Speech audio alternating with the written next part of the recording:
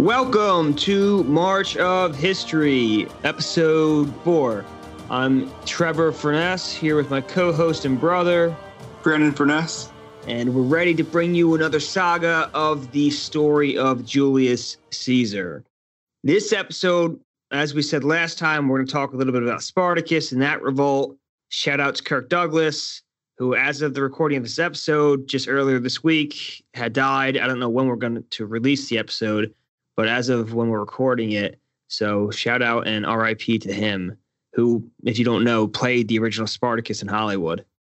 So we left off, Caesar is elected military tribune in 72 or 71 BC. The reason that there's a range of dates is earlier in Caesar's life, just like earlier in a lot of great figures' lives from antiquity, we don't really know a ton about it, nowhere near as much as once they became somebody of note and everybody started writing down everything they did. When they were a young person, nobody really wrote that many things down. It's not as clear. There's not as much information, which is part of the reason why we're focusing on a bunch of different characters early on in Caesar's life. And then as he gets older, there's going to be a lot more sources, a lot more material on what he did and said, and we'll focus more on him. But he was elected military tribune, which is not to be confused with tribune of the plebs, which I don't know, we may have talked about this last time. And we'll talk about all the different government positions and kind of the ladder that you would climb to the consulship in another episode. But the military tribune of the plebs was not one of these positions. It was not a magistrate position in the government of Rome. It was more to be a legate or like an assistant to the commanding general of an army. So a number of young men would run for military tribune. They would be elected. They would be assigned to an army. They'd get to serve under some very high up commander, which is really a high up politician who had been giving command of the army. And they would learn from them that way and gain military service. At this point in the empire, a lot of the military tribunes are just appointed. They're not all elected, but it's a great honor to be one of the military tribunes that is elected by the people. And Caesar, of course, being the outstanding star that he is at every single space in his life, is elected one of these military tribunes and begins serving in the military again. So I'm a little confused about how this military tribune position works. So, I mean, I guess there's a standard military rank that most people have to go up to get to the head of a legion. How does it work? How do these other young people come in as military tribunes? Are they just from reputable families or from rich backgrounds, and so they get this privilege of shadowing or mentoring under the head of a legion? Yeah, that's pretty much exactly it. They are from powerful and rich families, and they kind of get set up as commissioned officers in a sense right away. If you were a poor peasant or even a mid-level person that joined the military, by mid-level I mean in social status, then you would start out as a regular legionary, and maybe you could rise up to the ranks to become a centurion, who's kind of like the non-commissioned officer of the Roman military, and then you could rise up further still. It was rare the person that rose to the heights of power via just the military, Marius being one of those guys. Mostly the military was a politician. So a politician would go into the military to gain legitimacy and to gain experience so that he can then go to the voters to run for his next position and say, hey, I fought in this war. I bled for the Republic and all that kind of thing. The same way that in the U.S. today, people love to elect veterans to Congress. In Rome, it was required. You could not serve in the Senate unless you had served in the military. So in the case of Caesar, at no point, I mean, did he go straight to tribune, or was there some kind of history before that where he... There was a history before that, because remember, he went to the East and he won that civic crown, and he served under, I forget the guy's name, but in this storming of the city of Mytilene on that one Greek island. So he served in the military for a number of years when he had to flee Rome from Sulla. But even then, he wouldn't have been a foot soldier. He would have been something above that, not a military tribune, but some kind of well-stationed soldier. The interesting thing is these assignments weren't so much given out by the state for the most part, the state being Rome. Rome, the government would not say, all right, Caesar, you're going to go be an officer in this army. It was more done through personal connections. So Caesar would write to family connections out in, say, Greece or somewhere in the East and say, hey, I'm looking for a military posting. Do you know of any available? Would you be able to take me onto your staff? One of them would write back to him and say, hey, yes, I would love to have you on my staff and I would love to do this favor for you, knowing that later on in Caesar's career, he would do them a favor back. Okay. Right. So at any point was Caesar actually like in battle, or is he more just a tactician or an officer? Well, again, there's not a lot written about his younger life, but we do know that he won that civic crown. And the only way you can win the civic crown is by saving another citizen's life by risking your own life. Oh. So I'd imagine you don't get that by sitting behind the front line. Yeah. And he was known to be an excellent, I guess, swordsman and wielding weaponry. I don't know what the word you call for it, but he was good with weapons, essentially. Okay. And he was known to be a master horseman as well. But he wouldn't have been the grunt soldier taking commands from some peasant when he's the heir to the Julii, Julius Caesar. He would have had some kind of position that somebody from his family would have helped him get, just like every other young aristocrat in the military, to gain experience. And then the military tribune is the first time he's kind of had an official commission by the state position. And the military tribunes, there would be 6 tribunes to a legion. And like I said, many of these would be appointed. Some of them would be elected, but they were all noblemen of some kind of merit, young guys. And so it was kind of the commander's job to mentor these guys, but it was also their job to make a good impression on him, the commander, and make a good impression for their family, because the commander would be writing back to Rome to tell about different things, who had done what and how they were serving. And the military tribune, as I believe Tom Holland says in his book Rubicon, it was the first chance for a young aristocrat to test his popularity with the voters, because this is the first time he's elected to anything, right? Okay, yeah. And so we don't really know where he served, but we do know that the great slave war Spartacus led went on during this time. So it's most likely he served in Italy. We don't know much about what he did in Italy, but there's a good chance he served under a man named Marcus Licinius Crassus. Reason being is because Crassus would go on to be Caesar's chief benefactor of his career, the guy that lent him money and helped open up doors to him and helped mentor him. And so it would make sense, since Crassus was the one who eventually ended up commanding the Roman forces against Spartacus, that Caesar, having just been elected military tribune, would serve in Crassus's army. And this is, we don't know for sure, but this is probably where they met and became familiar with each other. Okay. Now, just what age is Caesar at this point? Great question. So he's born in, I think, 100 BC. So that would make him 28, 27. Okay. Yeah. So this great slave war, what happens is Spartacus, who is a Thracian, which is modern day, I guess you might say Bulgaria. So it's just east of Greece. Let me pull up a map. But he was they said, again, not a lot's written about Spartacus personally, but they believe that he was a deserter from the Roman legions. Now, that sounds bad, sounds cowardly. Obviously, the guy wasn't a coward. So maybe he just felt that he had been forced into the Roman legions and it wasn't fighting in his or his family's best interest or his people's best interest, and decided, I'm out of here. Who knows what? But he was probably a deserter from the Roman legions. And Thrace is, it's modern day Bulgaria. So if you look at Greece and you go to the north where Macedonia is, and to the right of that, bordering Turkey, where Bulgaria is where the Thracians were from. And so he was then sold into slavery as a gladiator in what's called Capua, which is a city down by, I think, just north of, so it's in southern Italy, just north of Naples.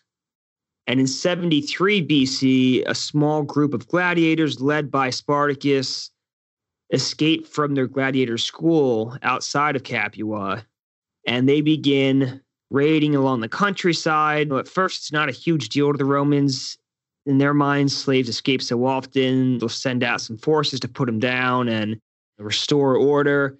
But the forces that they keep sending to destroy these gladiator slaves keep being wiped out by the gladiators. This is terribly embarrassing to the Romans. They believe that slaves are servile by nature, that they couldn't possibly stand against freeborn Romans. The idea that these slaves were defeating small Roman forces was embarrassing. And so, I mean, it seems hard to believe that Thracian was able to gather up and perform all of the logistics of an army. Did they happen to have like a lot of slaves all in one spot, all rationed, and that was there some coincidence in that way involved, or did he just go around from pocket to pocket recruiting people and had charisma, or at least the slaves are in a position where they were getting mistreated enough where they're willing to go along with them? Yeah. Well, at first, I don't think they had any grand plans outside of get the hell out of their gladiator school and go raiding and steal whatever riches and things and food that they could. And then when the Romans started sending, or I guess slaves from around the area started to hear about this and didn't like the way they were being treated, didn't like being slaves, obviously, who would? And they began fleeing if they can and joining up with Spartacus. After they begin to defeat a few Roman forces, they begin to gain some fame. Some slaves start to flock to them.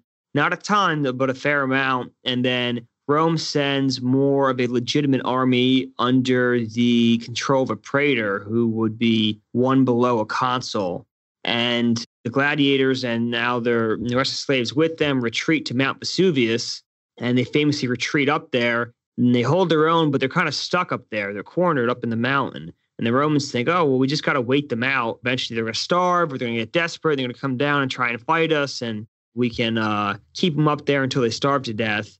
And Spartacus and his forces do this famous move where they find a bunch of vines up at the top of the mountain, and they start tying them all together. And the praetor of the Roman forces had been told there's only one way down the mountain from where they're at, and the Romans have it blocked. And what Spartacus and his forces do is they tie these vines together and they start climbing down this sheer cliff face that was supposed to be impassable. And then they come from a number of them do this, and they come from around the back of the Romans and basically smash the Roman force and end up defeating it. Yeah, it's a pretty smart, clever strategy. Exactly. And it's one of the more remarkable stories I've ever heard, because when you really think about it, all these people that were slaves, their peoples, their tribes, their nations were defeated by the Romans when they were united among their countrymen, all speaking the same language, all fighting to defend their homeland, fighting for the same goal and fighting in the same manner, and the Roman armies defeated them. Now you have a bunch of disparate peoples that don't speak the same language, that aren't organized anywhere near as much as a regular tribe of people would be, and they're managing to coalesce into a cohesive force that can defeat the Roman army when they couldn't do it when they were with their own people and all spoke the same language and all had the same style. It's pretty remarkable that way. Yeah, definitely. And the Romans underestimated that these were not regular slaves. These were gladiators. These were the superstar athletes of their day. You know, these were the NFL players. These were the UFC fighters of the day. These guys were very good at what they did, and they were trained for single combat.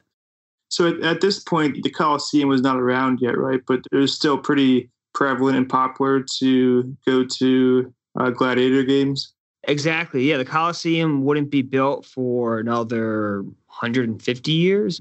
But gladiator games are very popular, and they go right back to even before the founding of Rome. They were popular with the Etruscans, who were people that lived in the area of Rome and helped to influence the early Romans. And the Etruscans would have gladiator fights during, they would call them funeral games. So when somebody died, you'd hold these gladiator games, and they would entertain the funeral spectators by having these fights. Often not to the death, but it did happen at times. And now as the Republic grew and things began to change, it became more common just to entertain the people in general with gladiator fights. They still did the funeral games, but gladiator games weren't relegated just to funeral games. And there was big money in gladiator games. It was a great way for a politician to put on a show for the people and to advertise, hey, this was Julius Caesar putting on this show for you. And the people will begin to know your name and, oh, wow, isn't that Julius Caesar so generous? He's paying for us to watch these amazing fights. So if you were a gladiator school, you could really make some money training them. Huh. But yeah, there was no Colosseum, but there were like smaller areas, or they would makeshift places they would convert into fighting rings. Right. And Capua was a big training ground for gladiators. Capua, and so that's where Spartacus broke free from. Yeah, from an area just outside of Capua, which is in southern Italy, just north of modern-day Naples. So they defeat this Roman army at Mount Vesuvius, and then they begin roving the countryside, and of course, things just explode from there. Everybody begins to hear of this Spartacus, his right-hand man, Crixus, their army of gladiators and other slaves that are defeating Roman armies. This spreads like wildfire among the Romans, among their Italian allies, and among all of the slaves of Rome and the Italian allies. And slaves begin flocking to Spartacus in unheard of numbers. And now it becomes very serious to the Romans. Now it's not a joke anymore. Now it's not, oh, there's a little band of slaves down by Mount Vesuvius. Now this is threatening to their entire political infrastructure and their way of life. And they want to put this down brutally. Yeah, I would imagine that if there was any kind of rebellion in the U.S., it'd be, it'd be unheard of. It'd be like, what's even happening? You wouldn't even believe it at first. Yeah, they thought this was their kind of nightmare scenario. And they begin to send full, like larger Roman armies, like legions against Spartacus. And a number of times Spartacus defeats these armies, which again is remarkable because these people, when they were, not to beat a dead horse, but when they were all a cohesive unit of their own people, they all lost to Rome and got sold into slavery. And they're all different customs and they have so many differences to pull them apart, but they're defeating Roman armies. And many of the ex-slaves in his group, they didn't like being slaves, obviously, but they did not object to slavery as an institution. They just objected to them being the slaves. They're perfectly fine with slavery as long as the Romans were their slaves, which is a rather odd thing. They did not object to the institution. They objected to the ones who are the slaves. And a part of that's just because the entire Mediterranean slavery was a thing in pretty much anywhere you would go at that time. It would be hard for them to imagine a world in which there wasn't slavery. And probably before the Romans took them as slaves, they probably had slaves themselves. So the whole institution, they may have even been on both sides of it before. Yeah. It's interesting. So was Spartacus, was he educated at any point, or did he basically just grow up? We don't really know a lot about him. There's the rumors, and again, we don't know for certain that he was in the legions, which would help to explain how he was able to organize this ragtag army into a cohesive fighting unit. If he had been in the military for years, he would have that kind of experience. So eventually the Romans begin to panic and we got to do something about this. So enter Marcus Licinius Crassus, who they decide to give charge of the Roman army to put down Spartacus and his rebels once and for all, and as they see it, restore order to the Republic. And so now I'm going to Marcus Crassus, I'm going to call him from now on Crassus, is one of the key characters in this entire story of Julius Caesar. So I'm going to read kind of an introduction to him from Tom Holland's book Rubicon. So starting with Crassus, let me just flip to the right page here. Here goes, quote, 5 years on, Sulla's entourage was thronged with noblemen. Many of these were pursuing personal vendettas against the Marians. Preeminent among them was a member of Rome's most celebrated families, Marcus Licinius Crassus, whose father had led the opposition to Marius and had been executed for his pains. In the resulting purge, Crassus's brother had also been killed, and the family's estate seized in Italy. These holdings would have been considerable. Crassus's father had combined a glittering political career with a most unsenatorial interest in the import-export trade. Not for nothing was his family nicknamed Rich. Crassus would inherit from his father the recognition that wealth was the surest foundation of power. Later, he was to be notorious for claiming that until a man could afford to maintain his own army, it was impossible for him to have too much money. This was a judgment founded on youthful experience. Fleeing his family's killers, the young Crassus traveled to Spain, where his father's spell as governor had been immensely profitable. Even hiding out on a remote beach, the fugitive had been able to live in style, with dependents delivering food and nubile slave girls to his cave. Then, after several months of subsisting on such provisions, the news of Cinna's death had encouraged Crassus to claim his patrimony in full. Despite being a private citizen, he had taken the unheard of step of recruiting his own army, a huge force of some 2,500 men. Crassus had then led it around the Mediterranean, sampling alliances with various other anti-Marian factions before finally sailing for Greece and throwing in his lot with Sulla, who unsurprisingly had welcomed the new arrival with open arms. So that's one description of him, as he suffered under Caesar's uncle, really, Marius, who killed his father and his brother. He was obsessed with money, and he was bold. He raised his own army illegally during the civil war between Marius and Sulla. But I guess once there's a civil war going on, what does legality mean anyway? And he joined Sulla. Yes, it seems that Marius made a huge mistake at the end of his life with all these random killings. All of a sudden, it seems like he made a lot of enemies and tarnished an otherwise perfect reputation. It's exactly what he did. Yeah, he had a glittering career as a hero of Rome, and then he went in. He refused to give up ambition. He wouldn't go quietly. Yeah, he couldn't let it go. Yeah, one thing that stuck out to me. You said that Crassus' father was, and I think you kind of touched on it, but briefly, that his father was in like the, I guess, mercantile business, which I think you've said in the past is kind of looked down on in Roman noble culture. Yeah, not only was it looked down on, it was illegal for senators to be involved in that. Oh, it was illegal. Okay. Yeah, it was downright illegal. Now, that's not to say that they didn't get involved in it. They were all involved in it to varying degrees, but Crassus's family was notoriously so involved. And I mean, they would hold, it's funny, it's not so different than shady billionaires and politicians today. And they would own through roundabout ways these mercantile operations, but in ways it can't be traced back to them. Okay, yeah, it makes sense. And the Romans didn't see prestige in having money so much. It was good to have money, but that didn't bring prestige. Like in the U.S., like there's the Forbes top 250 list, and like who's the richest man in the world? Is it Jeff Bezos? Is it Bill Gates? Romans, well, I mean, it mattered who the richest person in Rome was. That was not the ultimate goal. Money was a tool, and the tool which could be used to buy influence and power. Now, Crassus seems to have been far more focused on money for money's own sake than most any Romans, and they found that to be quite odd and scandalous in many ways. He was known to be the richest man in Rome and known to be very greedy, too. In fact, there's stories of, so one of the ways that he would make his money, and he had a falling out with Sulla after the Civil War because he would just throw people's names on the proscription list and have them killed and seize their property.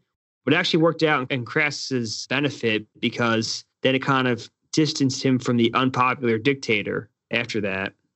Yeah, it's amazing. It is different times, but to be that greedy where you're just tossing people's names on a death list, having them murdered just to steal their property. Yeah, it's funny because especially the Romans, sometimes they seem so similar to at least modern Western values, and when they write to each other and how they care about their families and this and that. And then you hear about things like that, and it's like, oh my God, like you'll be reading about Crassus and he seems somewhat relatable. Then you hear about something like that, and it's like, this guy's utterly ruthless in a way that I can't even begin to comprehend. Yeah, no, absolutely. I mean, by today's standards, he'd be just evil. Yeah, it's an absolute psychopath. Yeah, psychopath. And what's more, he had fire brigades. The Romans, especially in these poor areas, they would have these maybe up to like 5-story tall apartment complexes, and they would have no plumbing, obviously. And they would they would be teetering on like thin wood structures, and every so often would collapse, but they were also tinder boxes that could light up very easily. And so not just in the poor areas, but anywhere, everything's built out of wood. So everything can go up in flames pretty easily in Rome. And Crassus would own these fire brigades that could run and put out the fire. They would get to where the fire was, and they would refuse to put the fire out until the people who owned the property on fire and people on either side of the property on fire had sold their properties to Crassus at knockdown prices. Oh, wow. So if they refuse, Crassus said, all right, I'll let your buildings burn down. I don't care. Or you accept and you can get some money for your building. So either your building burns down and you get nothing, or Crassus pays you, I don't know, 20% of what it's worth, and you get some kind of money. And he made a lot of money doing that too, which obviously didn't buy him a lot of friends among the people. Yeah, I was just about to say, I mean, did Crassus at any point, I think that he did, right, end up in political positions, but how did he manage that with such a poor reputation with the plebs? He seems to have been extremely feared as well. And I have another description of him because that describes his early life, and then this describes a bit more about how he operates politically. So in this section, Tom Holland's saying how the Romans had a very big distinction on behind-the-scenes power and overt in the full glow of public life power. And behind the scenes, political wheeling and dealing was looked down upon. The idea that the show of power could be separated from the substance of power was anathema to how the Romans thought, is what Tom Holland says. They can't imagine that the person that appears to have all the power is not the person that actually has all the power. So doing things behind the scenes in shady ways is usually looked down upon. Crassus is one of the few primetime senators that gets away with this kind of political fixing without it tarnishing his reputation. He walks this line that other people can't walk. And why or how is, I mean, I guess he had a unique personality and was able to do so. So I'll read this section real quick. So he says kind of what I said already. He goes, Tom Holland says, quote, "The idea that power might be separable from glory in this way was mystifying to most Romans. Disturbing, too. In any elections, Cethegus' unsavory reputation, and Cethegus is the guy that does a lot of political fixing behind the scenes. In any election, Cethegus' unsavory reputation would have proved lethal to his hopes. His prestige was that of a lobbyist, nothing more. No Roman who aimed for the consulship could afford to keep to the disreputable backrooms in which Cethegus lurked. The established aristocracy might sometimes find themselves reduced to employing him, but their reluctance to emulate his career pattern spoke loudly of their disdain. Yet, there was one nobleman of high birth and overweening, almost threatening prestige, who had already long surpassed Cethegus in the dark arts of political fixing, and who had never betrayed the slightest scruples about doing so, who glided with equal facility through the shadows and the brilliant glare of public life, who, quote, would go to any effort, make himself amenable to anyone he came across just so long as he obtained what he wanted," end quote. And what Marcus Crassus wanted was clear, to be the leading citizen in the state. He's kind of a unique guy that way. He operates a lot behind the scenes, and he gets away with it in a way that most people can't. No, I mean, you would think that with all this money that can be turned into power, that he would just do it the legitimate way. Why move behind the scenes? Did he see some kind of advantage to that? Was there?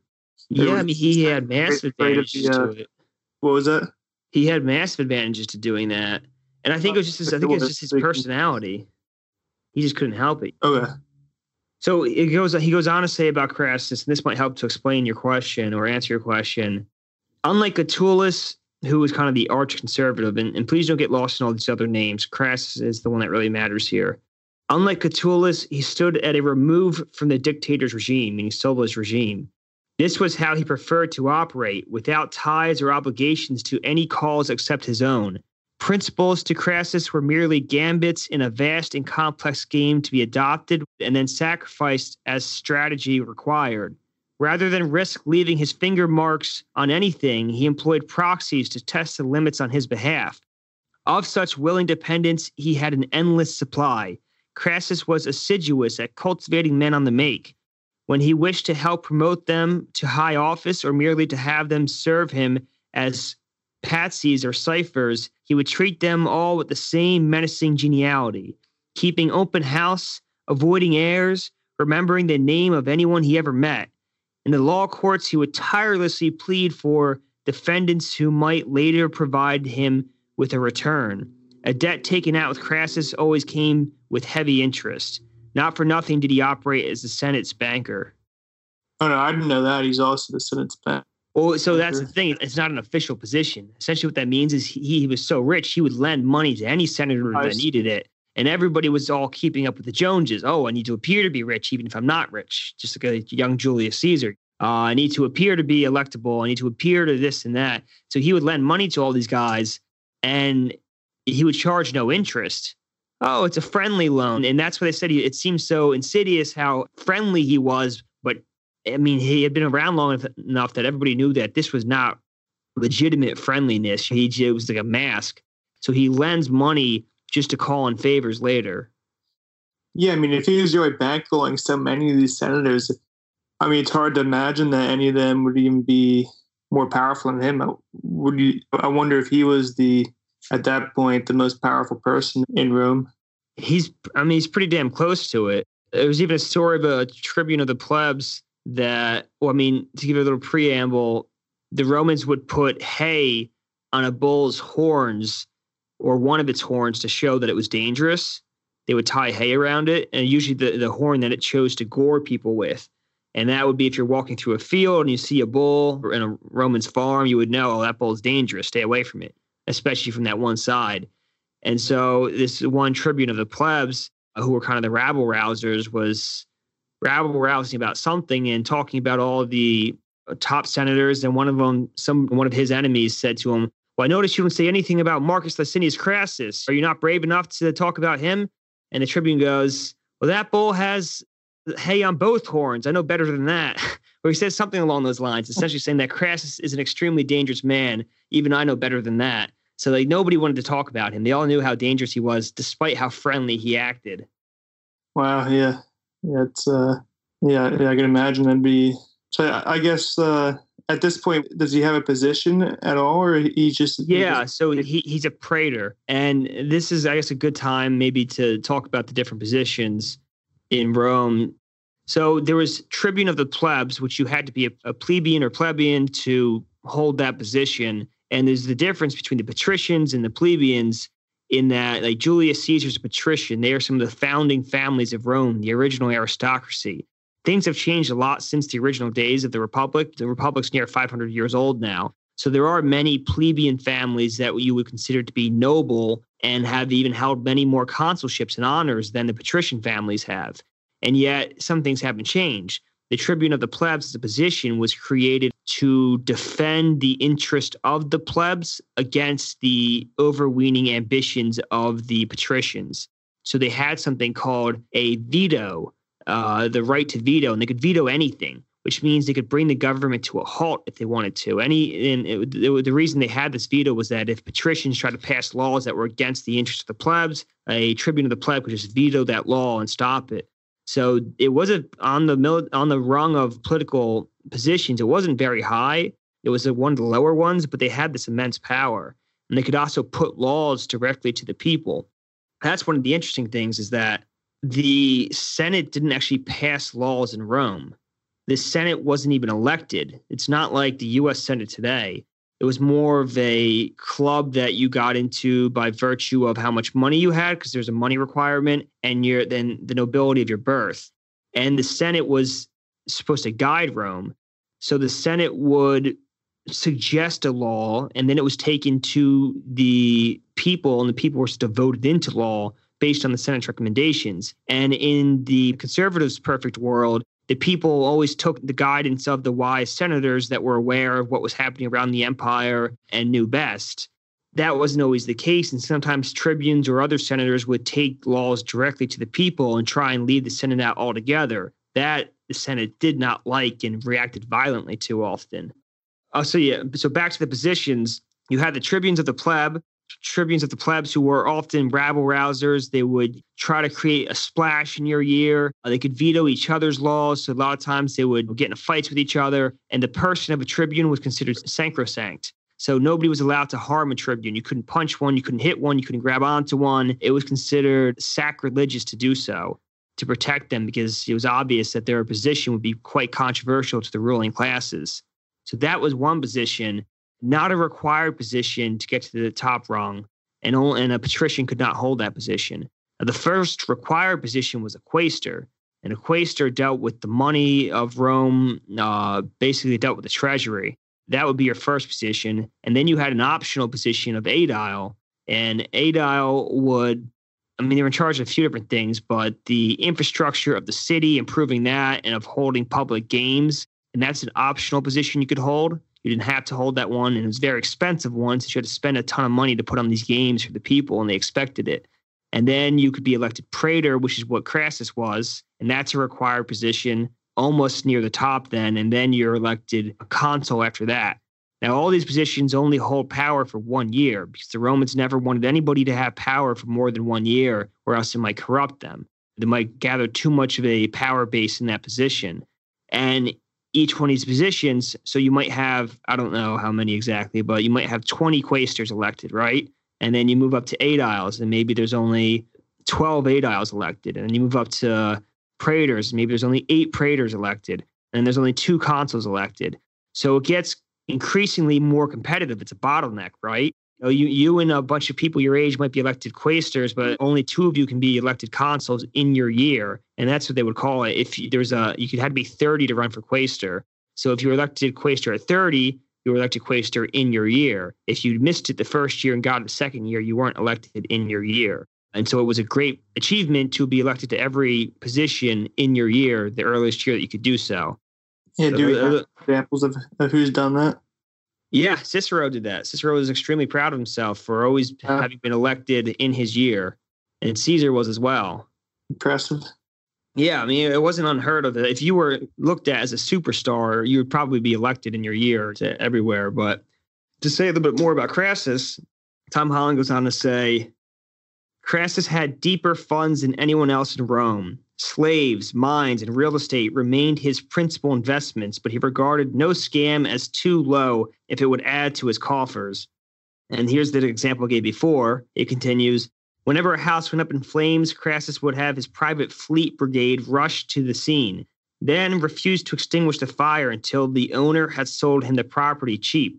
Prosecuted for sleeping with a Vestal virgin, a particularly sacrilegious crime, he could protest that he had only seduced the woman in order to snap up her property and be believed. Despite his reputation for avarice or greed, however, Crassus lived simply, or when his interests were not at stake, he could prove notoriously mean. So I would think it's one of the funniest stories that Vestal virgins were this group that were supposed to remain virgins until I believe they were 36, and they were keepers of the Vestal flame, and there's a goddess Vesta, and she had a flame, and they were the keepers of it, and so they themselves had to keep pure through this vow of chastity.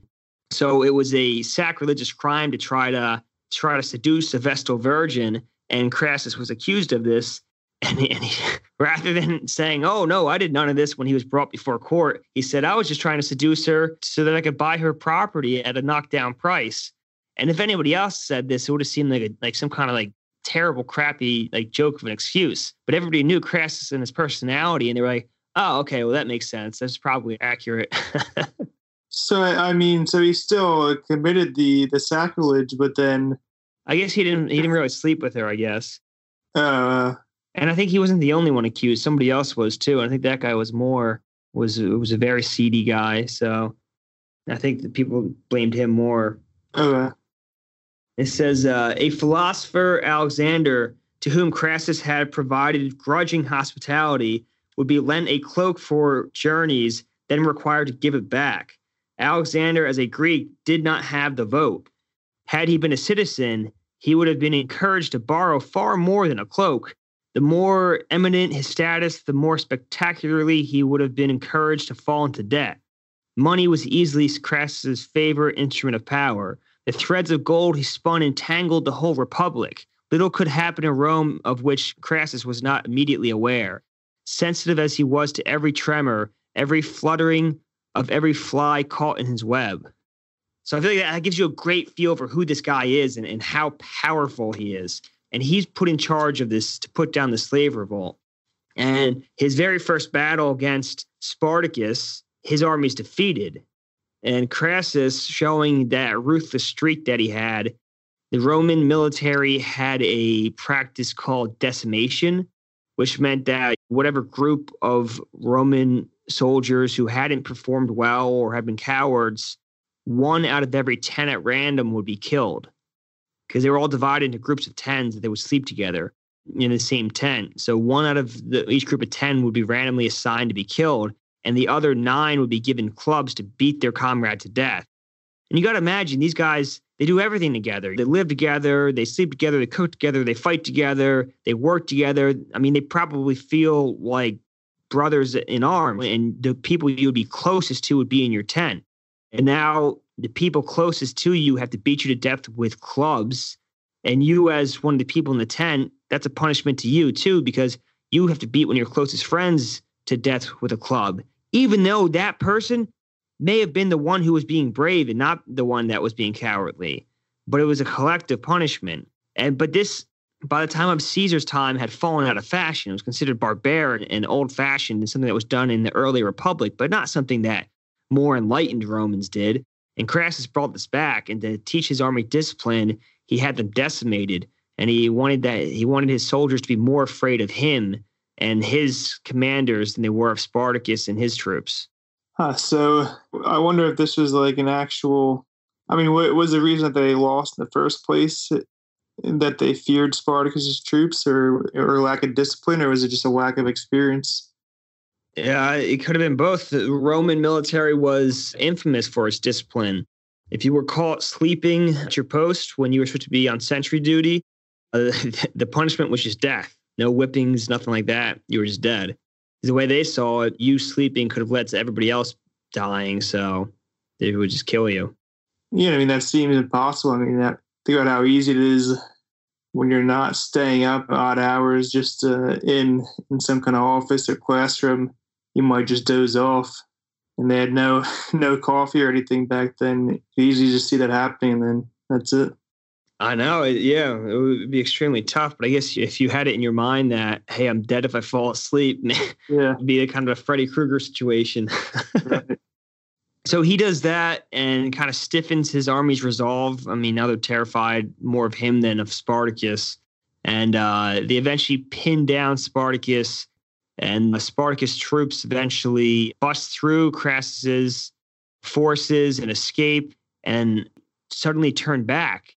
And they turn back to confront Crassus, who's been following them with his army. And they fight Crassus and his army, and Crassus destroys them finally. And a small band of them survive. So Spartacus himself charges into the thick of the fray and fights to the death. But his body is never recovered. So while he is charging into the thick of the battle, and I believe people even said they saw him die, nobody ever found his body. It's kind of fascinating. But a small band from this battle escapes of the slaves, and they head north and enter this guy, Pompey, who we haven't introduced yet. Pompey comes from Spain with his army, and he had just been victorious in Spain. And he finds this little group of soldiers, and he mops them up. And then he writes to the Senate saying that he had destroyed the Spartacus army and he had saved the Republic from Spartacus. and he steals Crassus's thunder, even though Crassus did all the hard work. And so wait, so Pompey was involved? He was there, or what was his role? He had been fighting this battle in Spain against. So the war with Marius really still hadn't been over. Quintus Sertorius was a general in Spain who was waging war against the Republic still, but Pompey had just defeated him finally after years of battling and was on his way back from Spain and was in northern Italy, coming down from the Alps, and sees this band of maybe a few thousand of the slaves left and kills them all, because Pompey's pretty ruthless, and then writes to the Senate saying that he defeated Spartacus. Wow. So how did people take his words at face value, or did they? Yes, some did. So let me introduce Pompey, because Pompey and Crassus had bad blood even before this. They were notorious enemies of each other. And so Pompey is kind of the golden boy that breaks every single rule or custom in the book in Roman politics and seems to get away with all of it. And it infuriates Crassus. And he has a reputation for swooping in after or like just about when a battle or a campaign is decided and kind of mopping things up and then taking credit for them, which you can imagine Crassus doesn't like that much either. So to introduce Pompey, let's see here. So it says about Crassus, yet to Crassus's chagrin, he found himself overshadowed by one rival to whom the laws of political gravity appeared simply not to apply. The show stealer, as ever, was Pompey. Where Crassus maneuvered to enjoy the substance of power, Pompey never ceased to enjoy the glittering and clamor of its show. By play acting the general, he rapidly became the genuine thing, and not merely a general, but the darling of Rome. The, quote, teenage butcher, as he was nicknamed, had an innocence charm. Quote, nothing was more delicate than Pompey's cheeks, we are told. Whenever he felt people's eyes on him, he would go bright red, end quote. To the public, such blushes were an enduring reminder of their hero's youth, of the boyish modesty that appeared all the more estimable when set against the unparalleled arc of his rise. What citizen had not dared to imagine himself doing as Pompey had done, seizing the chance for glory with both hands and soaring toward the stars? The Romans' tolerance of his career betrayed the depth of their crush.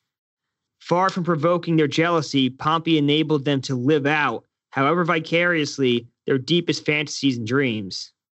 So Pompey, like Crassus, also raised his own private army during the Marius Sulla Civil War, an even bigger army than Crassus. And so Crassus had done it first, but then Pompey did it and overshadowed him. So this is a recurring theme. And so Pompey had become kind of this golden boy under Sulla, and Sulla used him to great effect to defeat his enemies, and Pompey was considered especially vicious in war. Yeah, so how did he even find himself in this position? I mean, he raised an army bigger than Crassus? I mean, he must have money, right? And if he's...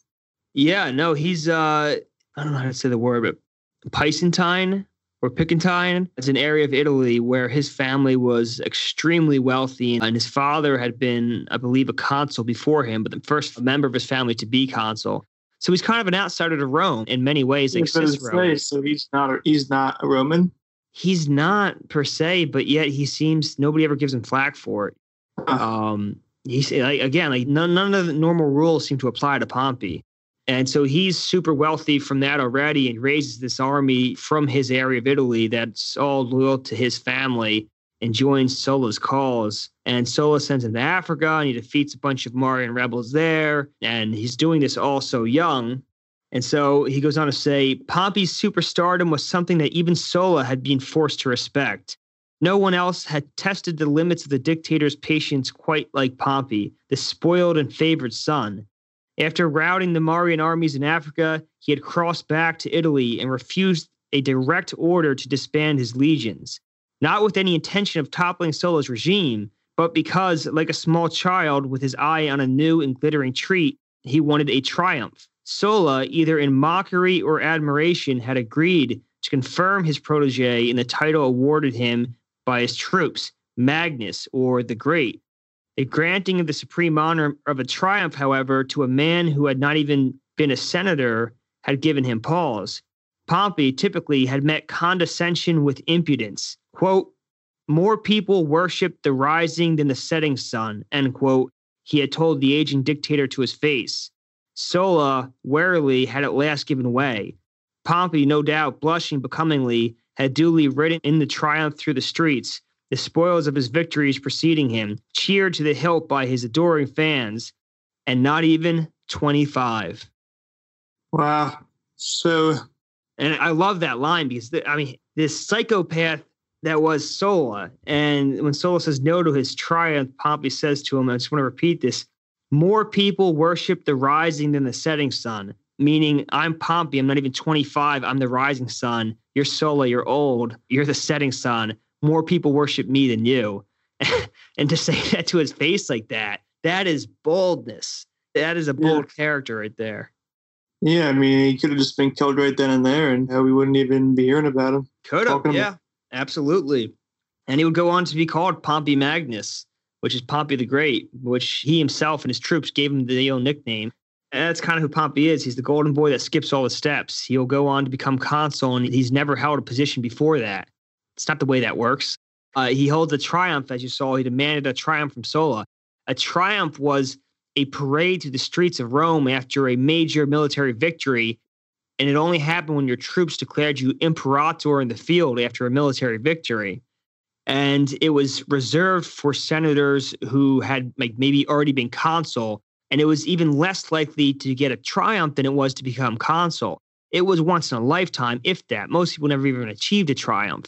You would go through the streets on a chariot with your face painted red like the gods. The statues of the gods always had their faces painted red, or at least Jupiter did. And you'd ride on a chariot through the streets as the crowds thronged and cheered, and slaves from the defeated armies were led in front of you. And if you had captured the barbarian king, they would be transported in chains, while everybody in Rome booed them and threw stuff at them until the end of the triumph. They would be strangled to death ritually to the delight of the Roman people, and they would carry posters and signs showing how many people killed and how many armies defeated and how many cities sacked. And it showed the people of Rome what their generals were doing and how they were defeating all these foreign peoples. And that's why they would parade the peoples in front of the Roman people, was to show, look at these foreign barbarians from far off distant lands you can't even begin to imagine, and we defeated them.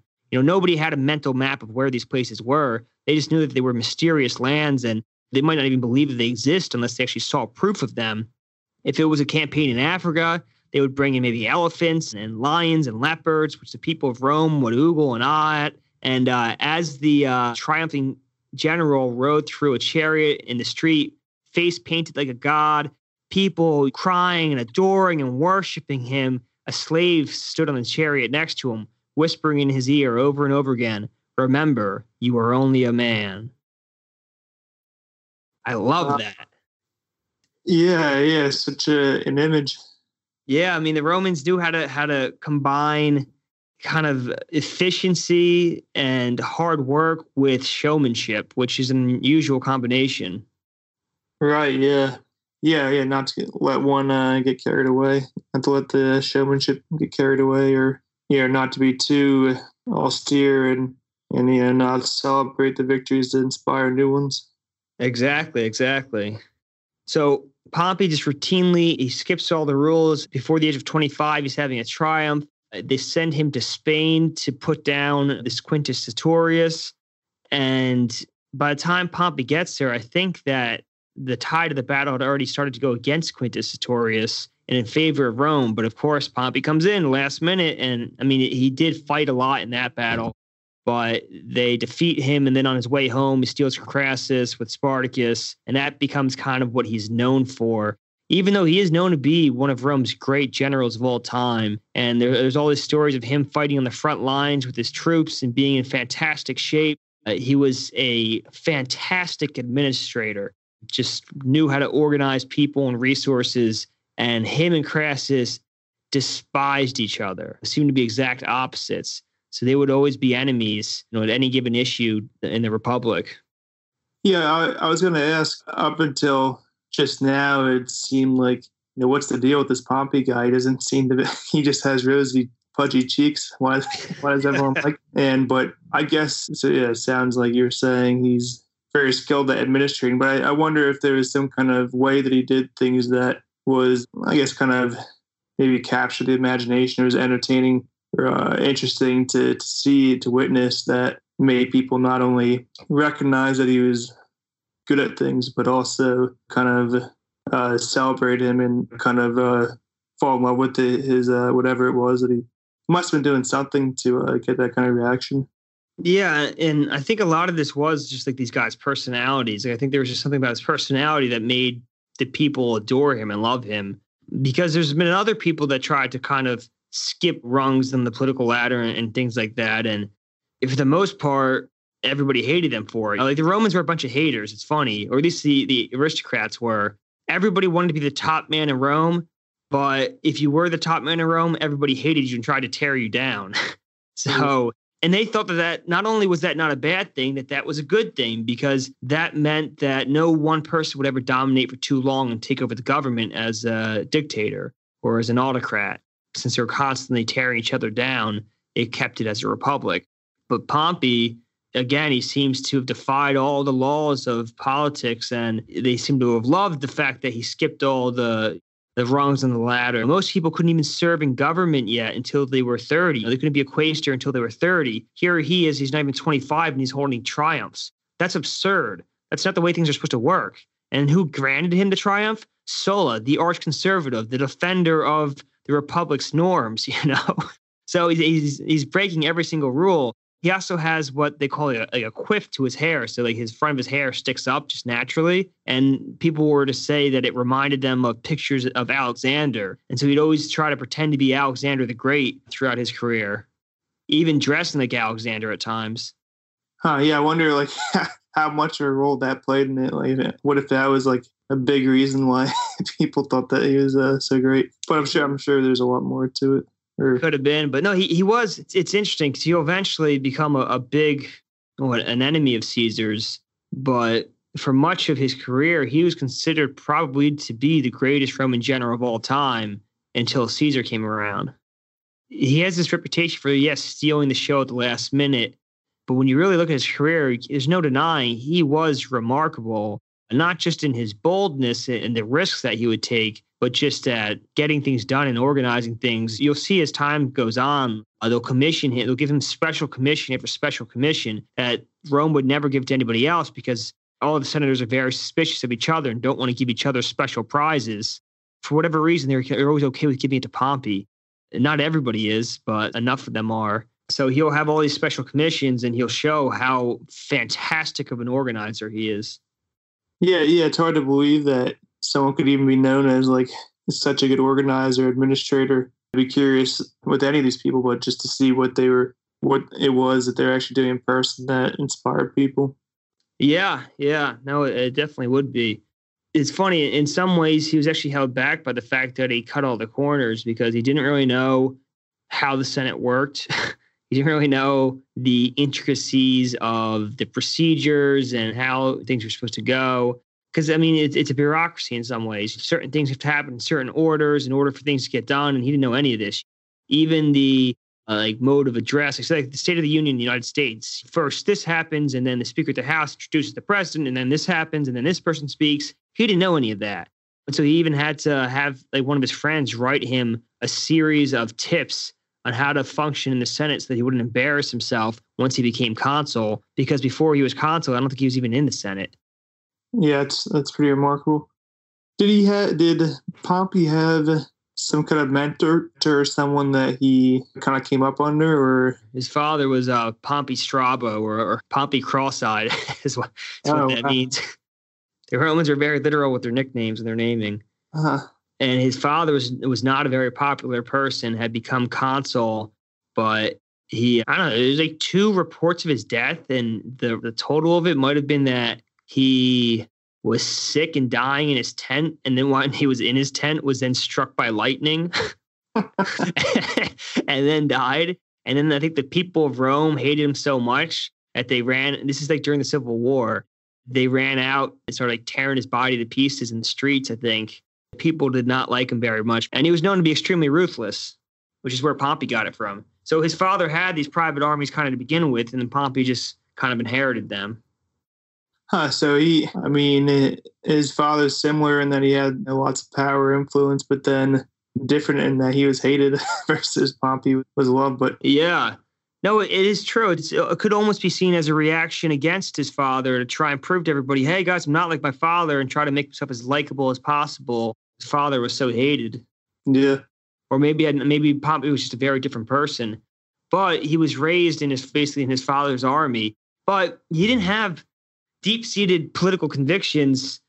They even say that before he joined Sulla's side, he was spotted sniffing around.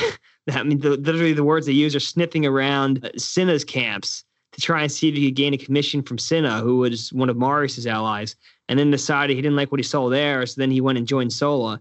So he had quite an eye for picking the right side that was going to win. Yeah, I wonder how he picked Marius's side. Maybe, I don't know if... Oh, wait, this is Pompey or his father? This is Pompey. This is Pompey himself. Okay. But yeah, Tom Holland goes on. And I promise in not all podcast episodes I'm not going to read out of the book so often, because I don't want this podcast to become like a book report where I just read what other people wrote.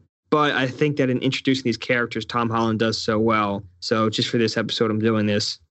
He goes on to say, quote, Crassus, faced with such a threat like Pompey, appears to have reevaluated his strategy. Immense though his own prestige was, it remained half in the shadows. Now was the time to move into the full glare of public approbation. Crassus was no Cethegus. He knew perfectly well that power without glory would always be limited, especially in competition with a rival such as Pompey. He needed a smashing victory of his own, and fast, but where, and against whom? Suitable enemies were in frustratingly short supply. And then suddenly, like a storm out of the blue, his opportunity arrived. And that's when Spartacus comes around, and that was his great opportunity to overshadow Pompey, and Pompey still stole his glory. Wow. Yeah, I mean, you'd think that would just ruin his reputation, that he could do that to some lesser person of Rome, but to do it to Crassus, you would think that Crassus would have the power to destroy Pompey's reputation. Yeah, for sure. Oh, and I'd forgotten to mention that when Crassus did defeat the slave army, he wanted to make his own sort of impression on the people and on the world, and to make sure that no slave revolts ever happen again. And maybe this is his own twisted way of trying to overshadow Pompey. He crucifies a slave along one of the main roads leading to Rome. I think every, 100, 200 feet, he crucifies a slave going for miles. I think there's thousands of slaves in total. So if you've seen Game of Thrones, and I don't want to give anything away, but there's a scene where the masters of one of the slave cities crucify all these slaves pointing to their city, and it goes on for miles. That's taken direct from what Crassus did to the Spartacus rebels, crucifying one after another along this road, so that every slave and every person that would travel this road to and from Rome would see this is what happens to slaves that rebel against Rome. Wow. And how was the reception for that? I think people thought it was barbaric, but who's going to tell Crassus that he can't do that? They would think that was barbaric, that was across the line, but and at these triumphs, they were strangling people as part of a ceremony. Yeah, no, the Romans are funny. The things that get them worked up and the things that they think are okay, they're very, or at least the people are very, the word is capricious. Like they're back and they're hot and cold. They're very difficult to figure out what they actually want. Yeah. Trying to see one more thing. Here it is. In an attempt to counteract, this is from Tom Holland again, quote, in an attempt to counteract Pompey's glory hogging, he ordered all the prisoners he had captured to be crucified along the Appian Way. For more than 100 miles along Italy's busiest road, a cross with the body of a slave nailed to it stood every 40 yards. Gruesome billboards advertising Crassus's victory. Yeah, besides the obvious repulsion of it, it's some other reasons. The disease that would be spread by that, and then also, I'm sure the masters who own the slaves weren't happy that their slaves were being killed. Maybe, but these were all people who had rebelled against the empire or against the republic. But as brutal as it was, and whether it was for this reason or who knows if this was even the reason that it happened, but it seems to have worked in that there wasn't another major slave rebellion for the rest of the history of the empire, I think, which is hundreds of years. Yeah. And whether that's because Crassus did that or had nothing to do with that, I don't know, but it's interesting. But we're well over our hour now, so, oh well, it happens. But I'm glad we had a chance to introduce Pompey and Crassus today. We talked about the Spartacus Rebellion that's been put down. Next week, let me pull up my notes. Or next episode, I'm going to introduce two more characters. And I'll say this to kind of give you a little teaser. I see Caesar in all of his abilities and how fast he moves and how quick he is with everything that he does to be this almost unstoppable force. Nothing stands in his way. He bowls everybody over with sheer speed and ability that he has for everything that he does. But he meets his match finally in a man named Cato. Cato is the immovable object to Caesar's unstoppable force. And Cato will just try to block him at every turn. And they become the bitterest of enemies, and their feud spans for decades in the Senate. So he's Caesar's probably greatest enemy. So we're going to introduce him in next episode in the March of History.